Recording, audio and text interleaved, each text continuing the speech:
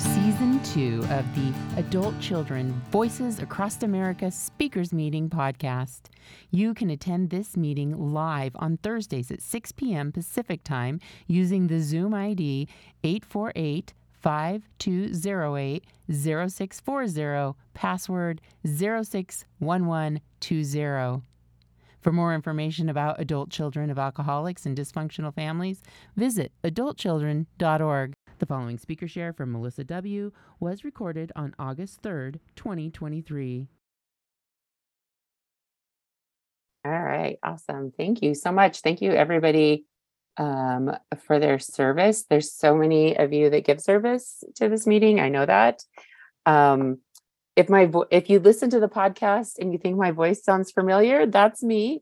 I put the podcast together every week as my service to this meeting, even though I can't always attend because I have littles and an evening meeting is kind of hard for me. So I appreciate that. I feel like I'm a part of this community, even though my face isn't probably very familiar to you guys. So again, I'm Melissa W. I live in Wyoming. I used to live in Arizona, so maybe a lot of you might recognize me from Arizona meetings. And I am an adult child. Actually, I'm an adult grandchild of alcoholics.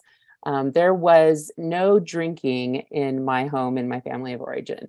But I grew up in an extremely dysfunctional home, and clearly qualified to be an ACA. As an adult, I am a codependent. I'm a compulsive overeater, perfectionist. I love to play the victim. I'm a denier of blame, and my spouse is also a recovering workaholic and adult child with his own story to tell.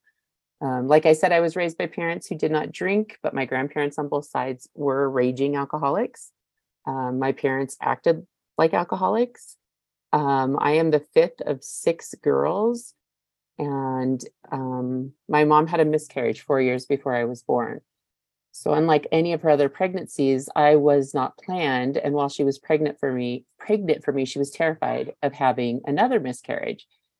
So it wasn't really the best way to start life. And I always have sort of come to see that through ACA that I started life living inside of a person who was in a constant state of stress. And even though I was never told about the circumstances of my, conception or incubation until I was 18 years old, I think I probably always knew. It's a concept that I heard of on another podcast called the unthought known. It's things that we know, even if we can't consciously remember them.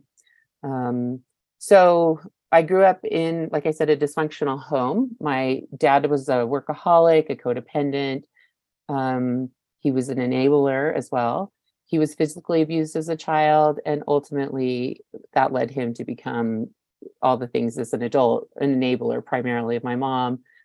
He smoked, he was a compulsive overeater, and later in life he would struggle with drinking after my mom died in 2010. But my dad actually was really the calm force of my childhood. He was the person I always felt like I could depend on. A true qualifier for ACA is my mom. My mom was a rager. She was a narcissist. She was a compulsive overeater. She was a survivor of incest. And her and my dad lived a very codependent life, almost their entire lives together. Her family of origin was really, really screwed up.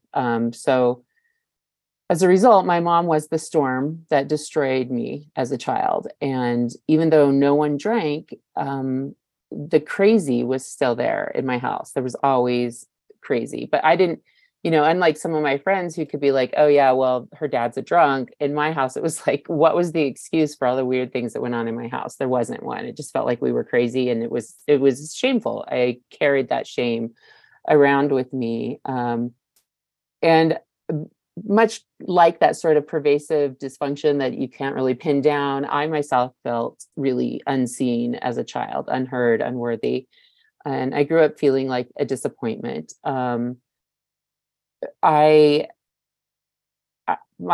older sister, at least 3 of my older sisters, like delighted in me as a baby because I was born so much younger than them. But truly, there were no adults that ever delighted in me as a child. I never felt like my parents took any joy in having me as their child. And I think even worse than that, my mom withheld emotional connection and love as a way of controlling us kids. So whatever I did, it was always either to earn that emotional connection, try to earn that emotional connection, but truly it was never actually enough for my mom.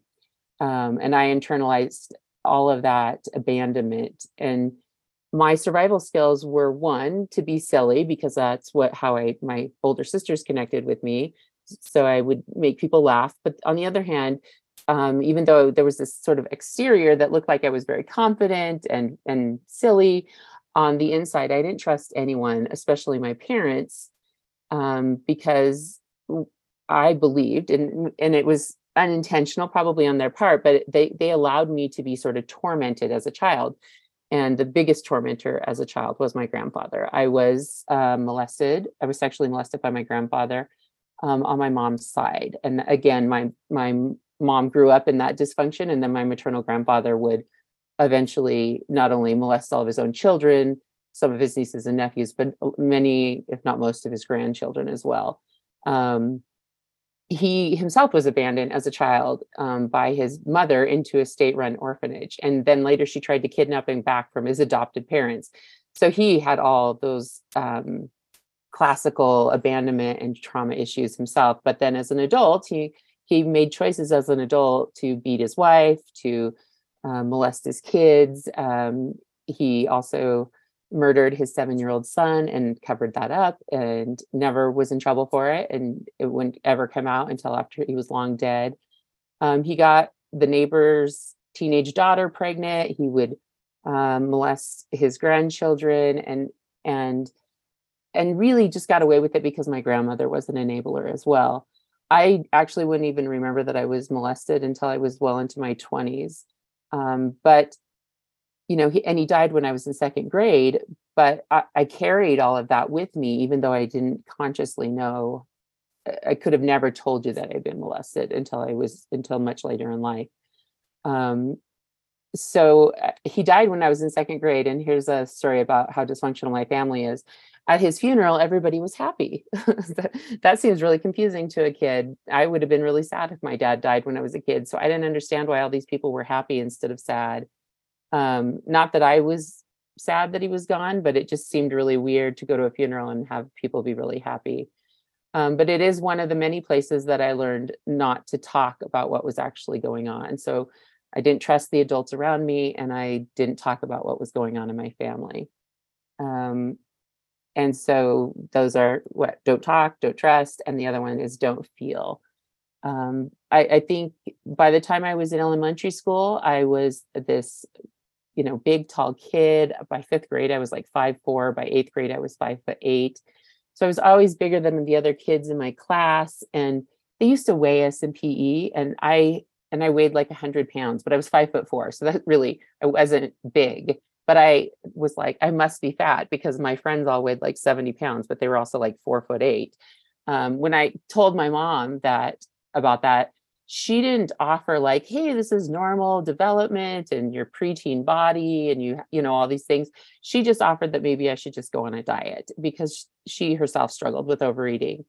And I have a daughter that struggles with an eating disorder, and there's just no scenario in which I would ever suggest to her that she go on a diet, even though that's obviously not her problem because she struggles with restriction. But I just can't imagine telling my child that there's something wrong with their body in that way. Yet my mom did just that. And she really failed to acknowledge that here was this kid that just needed to be, I needed to be acknowledged. And then this kid that needed to have some connection about what it was to grow into a body. There was no loving discussion about that, or hormones or bodies or anything like that, because anything that had to do with bodies was like shameful. And I grew up in a pretty strict Catholic home, and it was anything about that's even like my hint of sex was a sin and it was wrong. And so it really set me up at that one moment in time when she said I should go on a diet, for this lifetime of believing that not only was there something wrong with me, that feeling that resulted from being molested, but there was also something wrong with my body. And really, when you think there's something wrong here and something wrong with the physical, it really just sets you up for this lifetime of looking for ways to numb that pain. But the message that I learned was loud and clear, not to feel. And I learned a lot of ways not to feel, primarily with food and bad relationships. As an adult, I would find more ways or better ways, but to not feel by, drama and clutter, procrastination, over involvement, volunteering, all kinds of things like that. But as a kid, I ate and I had bad relationships, starting by 7th or 8th grade. No one knew that I was overeating or using food as my drug, because I was a teenager and my metabolism was, crazy off the charts. So, like I said, by 8th grade, I would be 5'8", but I still only weighed like 110 pounds. I had a pretty big bust and a head of dark red hair.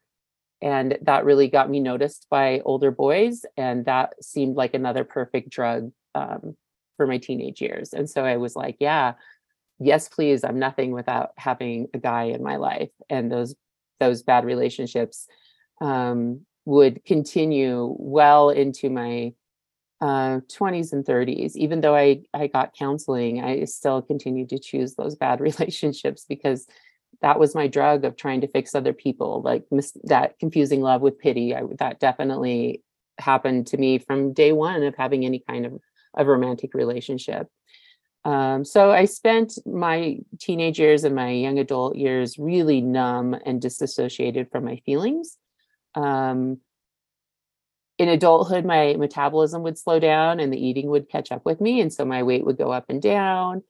And, I had sort of my first true love in college. And when he broke up with me, which, I mean, I'm not saying he shouldn't have broke up with me because I was kind of a hot mess, but that heartache, propelled me into marrying the first man who came along. And at 23, I married a man who, I would later find out was bipolar, and he was very manic depressive in his emotions.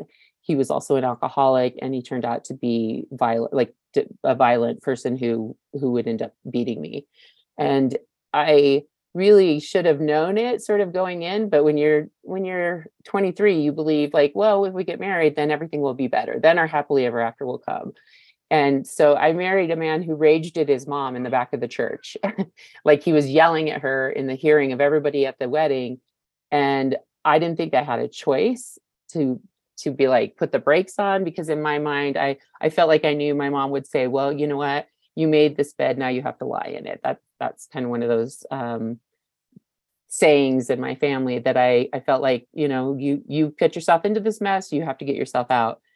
No one said to me, hey, maybe this isn't a good idea, or what the heck is going on with this guy. But basically, I married my grandfather in a lot of ways, this narcissistic, alcoholic, bipolar, wife-beating guy. I would gain a ton of weight when I was married. And when the police escorted him out of our apartment the first time, we'd only been married for 4 months. So I eventually would divorce him. I'd lose the weight. I'd go into counseling and figure out I'd been molested as a child. And I even learned about inner child stuff, but I didn't actually find recovery. That was not something anybody pointed me to at that point. So while I had a better understanding of who I was and where I had come from, I didn't really know that I was making this cycle. I was like in this cycle. And so I would find new men to be codependent with. They were, much less crazy than my first husband, but I continued to be in that cycle of bad relationships. I wouldn't get married again until I was 39, and I am still married to that man. We are both adult children. I didn't know that before we were married. I've been in ACA for 5 years, and he's been in for about 4 years in ACA as well. We endured 4 miscarriages during our marriage, but we've also adopted 2 kids who we were foster parents to. And the nature of foster care, the thing that sort of breaks my heart about it is that my kids will qualify to be in ACA because foster care, by the very mechanics of removing children from one home and putting them in another one, is abandonment and trauma front and center. And so it's kind of heartbreaking that that's how our family started in this way, that, what we were doing was completely necessary for these children, but also knowing that this was going to be their lifetime burden as well, of a dysfunction that not necessarily of our making, but that we in some ways participated in by being the place where they were placed after they were removed from their family of origin. But foster care is actually what brought me to ACA. We had a 4-year-old girl placed with us who brought me, my marriage, my husband to our knees. Her trauma was really profound, and it opened up all of our old wounds. And by our, I mean my husband and I. She had been sexually abused, physically abused, emotionally abused, and she was only 4 years old. And so that child was more like a feral animal than a child. And when she finally left our care, we were on the brink of divorce. So we went to counseling together and separately. And I confronted my husband about his behavior, his harm, and his dysfunction. And as I like to say, you can imagine how well that went when you confront somebody else. Afterwards, our therapist would point out to me in my individual session that perhaps I needed to explore 12-step recovery for my codependency. And I was a little bit taken aback. I had read some books about codependency in my 20s, and I thought, I'm not codependent. I totally am not codependent. So, but in order to prove him wrong, I said, yeah, I'll go to 12-step. So I really came to ACA, really actually kind of angry. I was in denial, and I came to the rooms really with like this list of things that if my husband would do, that everything would be better. And I meant that seriously, a list, which is like kind of ridiculous looking back at it, but I could not see my codependency because of my need to control everyone else was so loud in my head that I couldn't see how I was in these relationships, that all of my value was outside of myself and my reactions and interactions with other people. I really couldn't see that. What I did love about ACA is that I could speak my truth. And even if everybody in the meeting knew I was wrong, they still let me speak my truth, and nobody ever talked over me or told me I was wrong. And that felt like I was being heard and like I was being loved. Those were all the things I didn't get as a kid. My ACA group let me go through that sort of painful growth that's recovery. Much like a lot of people's story, as soon as I heard the laundry list, I'd start crying. I cried at every meeting for 2 months, but nobody rushed in to fix me. Which was kind of disappointing because I thought if I went to 12-step, like someone would rush up, offer to be my sponsor, and they would just like help me get fixed. And so that it was really disappointing. That's not how ACA worked. But ACA did help me find a voice and kind of walk into the light of responsibility. And the biggest thing for me really has been learning about becoming my own loving parent. And in the last year, I've been in a group where we work through the Loving Parent Guidebook, and that has been that, I say doing the steps was life altering, and then doing the laundry list workbook was life altering, but doing the Loving Parent Guidebook also was life altering for me. But it really helped me see that and all those things I was complaining about that were wrong, I had a part in it. It was not actually my husband who needed to change. It was me. And as I sort of expanded that recovery and was open to those ideas, I'm so grateful for being in the rooms. And I've attended a lot of ACA meetings, and I've hardly ever gone more than a week without attending a meeting since the summer of 2018. I worked my steps several times. I always tell people I'm far from fully recovered. I don't think that's even a thing. What you learn about recovery at the 12th step is that recovery is actually a complete process and a lifetime. It's not just oh, here you're at the 12th step, goodbye, you're fixed. Which also seemed like false advertising on the part of 12-step groups in general, because I was like, I thought you're going to say 12 steps, it should be done at 12 steps. I shouldn't have to keep coming back. But I am happy to keep coming back and to learn on those things. the most important thing that's changed for me is that loving higher power. Um, Really, when I was listening to them read the steps just now, and it said, came to believe that a power greater than ourselves could restore us to sanity. That really, I I struggled with that because as a kid, I grew up, as I said, in a Catholic family where the God of my childhood was this old man with a white beard. Like he had a lightning bolt and it was all about hellfire and brimstone.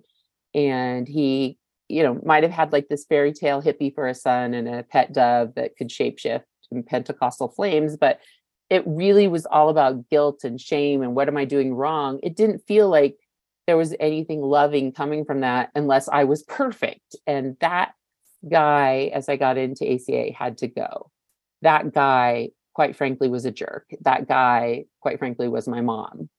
And so today, my higher power is a much less foreboding sort of person.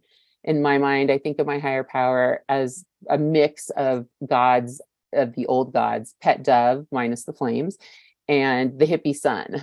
I think of my higher power as being really gentle and radiant and loving, safe, effeminate, unhurried, probably wears Birkenstocks, and he's just this patiently waiting for me, this presence is patiently waiting for me to let go and walk with him in peace and accept that sort of unlimited grace that's available to me. I never really, you've heard the song Amazing Grace, and I'm like, what's so amazing about grace? Because I had no idea. There was no grace ever offered to me as a kid. And then to come to ACA and discover that grace is there for whenever I'm ready to let go, I have something to fall back into and I will be okay. And I don't have to control everything around me. And the true biggest grace that I've received is the grace of not having to be in control of everybody else in the world. And I really tried very hard to be in control of everybody else in the world as I, even in my first year of recovery, I struggled. I was probably a worse mom my first year of recovery than I ever was. And it's really hard being a parent and being in recovery and feeling like, am I revisiting all of this stuff on my kids? Because I don't want to cause the trauma that my parents caused. And so I struggle with that a lot, with that idea of, am I causing more harm? Am I doing the same things that were done to me? I think probably the biggest thing I've learned in recovery is that recovery is slow. You can do your step work really fast. I mean, you'll get what you put into it. And so if you do it fast, you're not putting as much into it probably as you could. But recovery happens like nightfall in summer. It is slow and soft, but little by little, it's very much happening. And the reason why it's so slow is, this is my belief, is because for 50 years, I've done the same dysfunctional things. And dysfunctional behavior is like any other kind of behavior. It's a muscle memory. We don't think when we walk, we just walk. Well, that's how dysfunctional behavior is. We don't think when we do things that are dysfunctional, we just do things that are dysfunctional. And in order to be able to retrain my brain to do things that are not dysfunctional requires a lot of work and a lot of really intentional work. Through my 10th step, I discovered I had been writing in my 10th step over and over again about the struggling with having, my daughter was a preteen then, she's a teenager now, about just every time, I'd struggle with her. It's the same shit, different day. And I'd write about it in my 10th step. And I was like, God, my sponsor is going to call me out pretty soon and be like, dude, you've been writing about this way too many times. You need to fix it. But that's not how sponsors are. They're actually really kind and gentle people, much like my higher power. And they just let me run through my stuff and do as I need to. And I was really making all of these things about me. Whenever something was happening, it was like, how dare you talk back? How dare you tease your brother? How dare you disobey me? How dare you do this? It was really about what it was sort of doing to me and not about why she was doing it. So yeah, I sound like mom of the year, right? But every damn time I made her behavior about me. And I let that sort of inner child or inner teen, who's probably about 13 years old herself, like lash out in resentment. I wanted to be in control. I wanted to be the boss. I wanted to withhold love and expect by it and then expect her to be some kind of perfect, which is the exact same thing my parents did to me. So it was really, I mean, it's talking about it even is it's embarrassing. Writing about it was embarrassing. I was like, how am I just doing the same thing over and over again? But what I did learn, because I was doing a written 10th step, is that one day when my daughter was kind of throwing down her best sassholery, which is what I like to call my kids, their sassholes. She was sassing at me. And instead of going to that, how dare you sort of script, my brain kind of clicked into adulting. And the words came out of my mouth like, hey, it sounds like you're struggling. What's going on? And that sounds like a totally normal thing to say to a kid. But I was struggling with that because I didn't have a model of that. And that's not what my brain wanted to do. Because for 50 years, I'd lived with that inner child that was like, look, the way you parent is by being in control and telling everybody what to do and how dare yous. And that day that it clicked in, it was like, it was so amazing. It was a day where in my 10th step, I could write, this went right today instead of this going sideways. And then I went and flipped back through my journal and I had written about her and I struggling 57 different times. It had been 57 days, maybe not in a row, but 57 times that I had written about her and I struggling and having like butting heads. And it seems so simple to just say, hey, it sounds like you're struggling. But my brain was wired for, like whatever, 50 years of reacting to each and every person I encountered like they were the enemy. But those 57 days are really, that's what progress is. It's not perfection because I still have my days. I'm kind of a nightmare. I recently, one time was in an argument with her in our backyard and I smacked her. I've never touched her before in my life and I smacked her.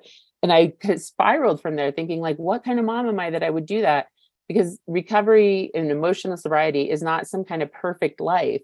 It's being able to recognize it and then make your amends for it and move forward from it and truly learning from it. And so I was able to say I was sorry to my daughter that it was, I shouldn't be using my body to scare her. And get really back into the doing that sort of 8th and 9th as part of like my daily routine instead of waiting to do an 8th and 9th step like 10 years from now. It's really part of my life because I do that written 10th step. So it does take a daily commitment for me to that quiet introspection. That's the 11th step of kind of looking at how am I being and I don't think it's in ACA, but in another program, I heard they use the St. Francis prayer, which is like, make me a channel of your peace so I read that at the front of my journal every day. That's sort of my 11th step. And then on my 10th step, I have baggage. What I've told you tonight is just a tiny sliver of all the baggage that I have. But by doing my 10th step, at least I'm not stuffing more junk into that trunk. I'm taking care of my last 24 hours.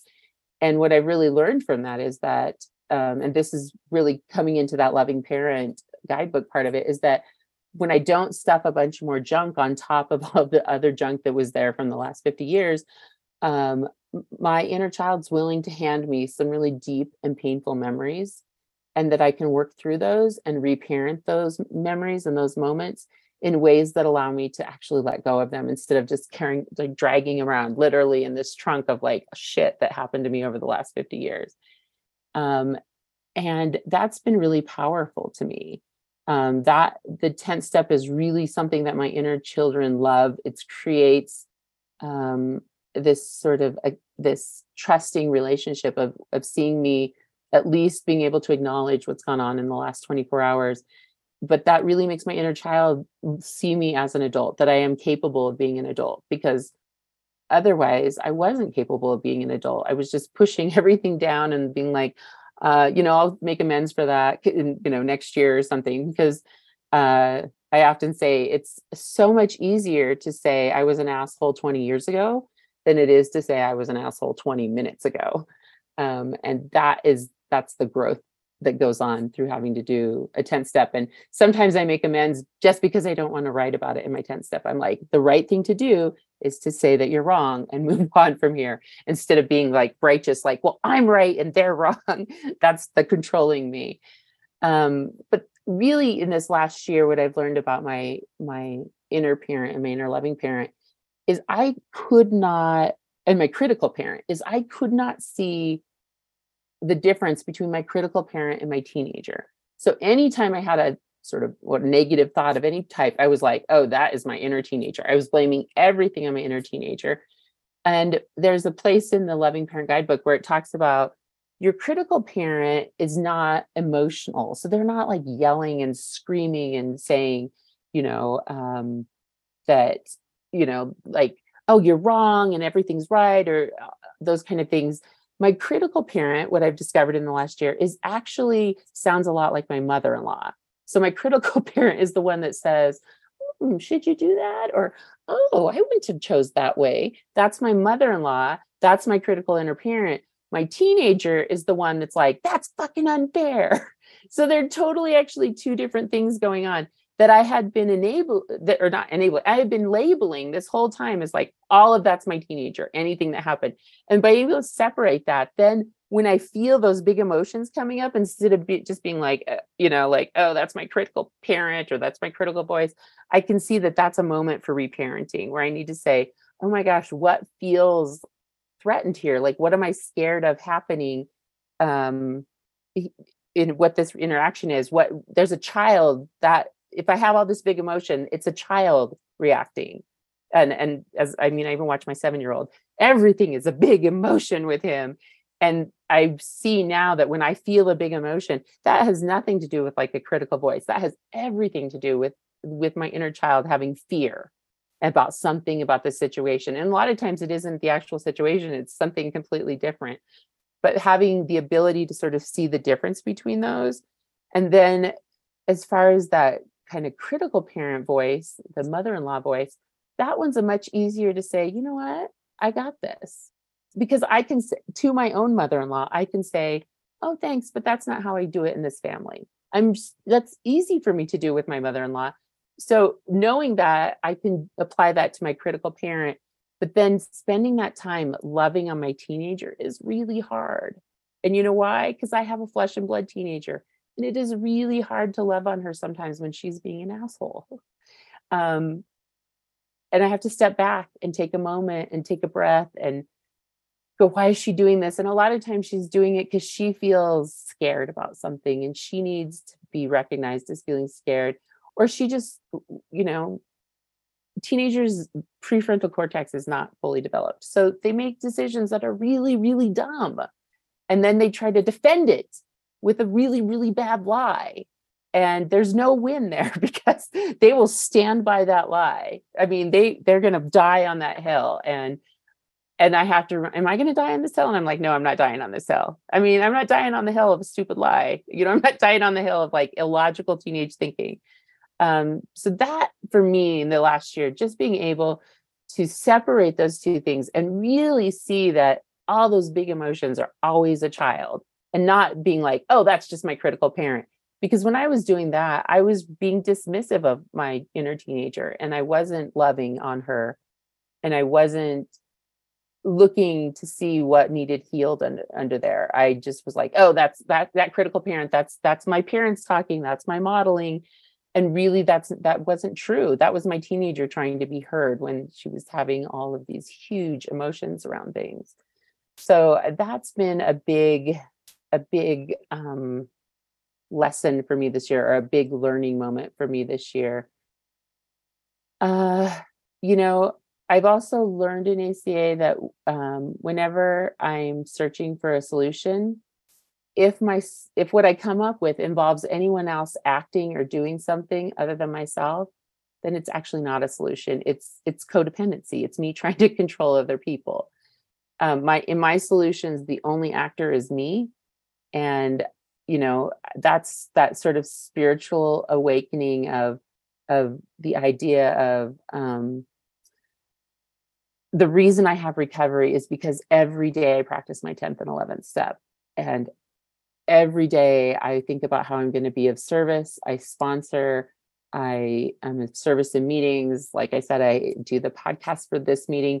And I do those things because they keep me connected to that very humble place that knows that I'll never be perfect and I'll never be in control.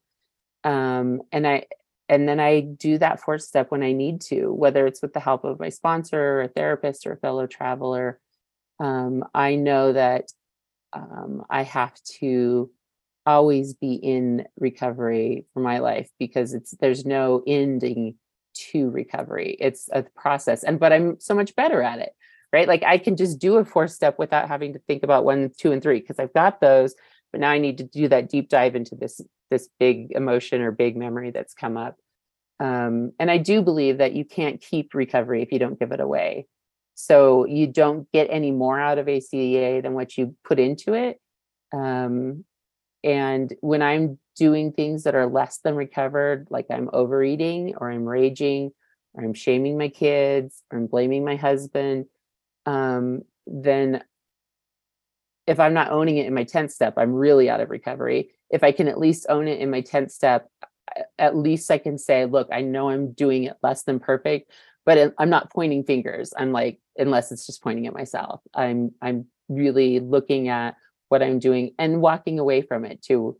But I own my behavior. If it involves another person, I apologize or set better boundaries. But I don't blame people for hurting my feelings because my feelings are my responsibility. And I don't wait 20 years to make amends. I try to do it, hopefully within the next 24 hours. My favorite ACA readings are always going to be the solution and the promises. If I'm having a bad day, I will just go and read the promises. But of course, I love the solution because the solution to everything is, am I being my own loving parent or am I looking for someone else to parent me? Because if I 5 am minutes, looking, Melissa. thank you. If I'm looking for someone else to parent me, if I'm like asking my husband to take care of me or do something that I don't want to do, then I'm really starting to slip into this sort of victim mentality, trying to play the helplessness to get what I want. So I'm just so grateful to be back here. It was probably been 2.5 or 3 years since I spoke to you guys. And I was excited when Dottie asked me to come back because I love this meeting and I get to hear every speaker at this meeting. And I enjoy being able to share my experience, strength, and hope with everyone. If I could leave you with anything, it is no matter where you are in your recovery, it is to start journaling. Putting pen to paper there's something really cathartic about it. And when you manifest those words on paper, you're not only committing to the emotions and to the behaviors, but it's also, you can shut that journal and walk away from it. And that physical idea of walking away from it instead of carrying it around with us, which is what our families made us do, was carry around all that guilt and shame. I think journaling is really super important no matter how you do it. And so thank you so much for letting me speak today. My service, again, is my recovery. So I hope that I've helped shine a light into the darkness for you guys. Thank you so much, everybody. Thanks for letting me be here and being a part of my 12 step.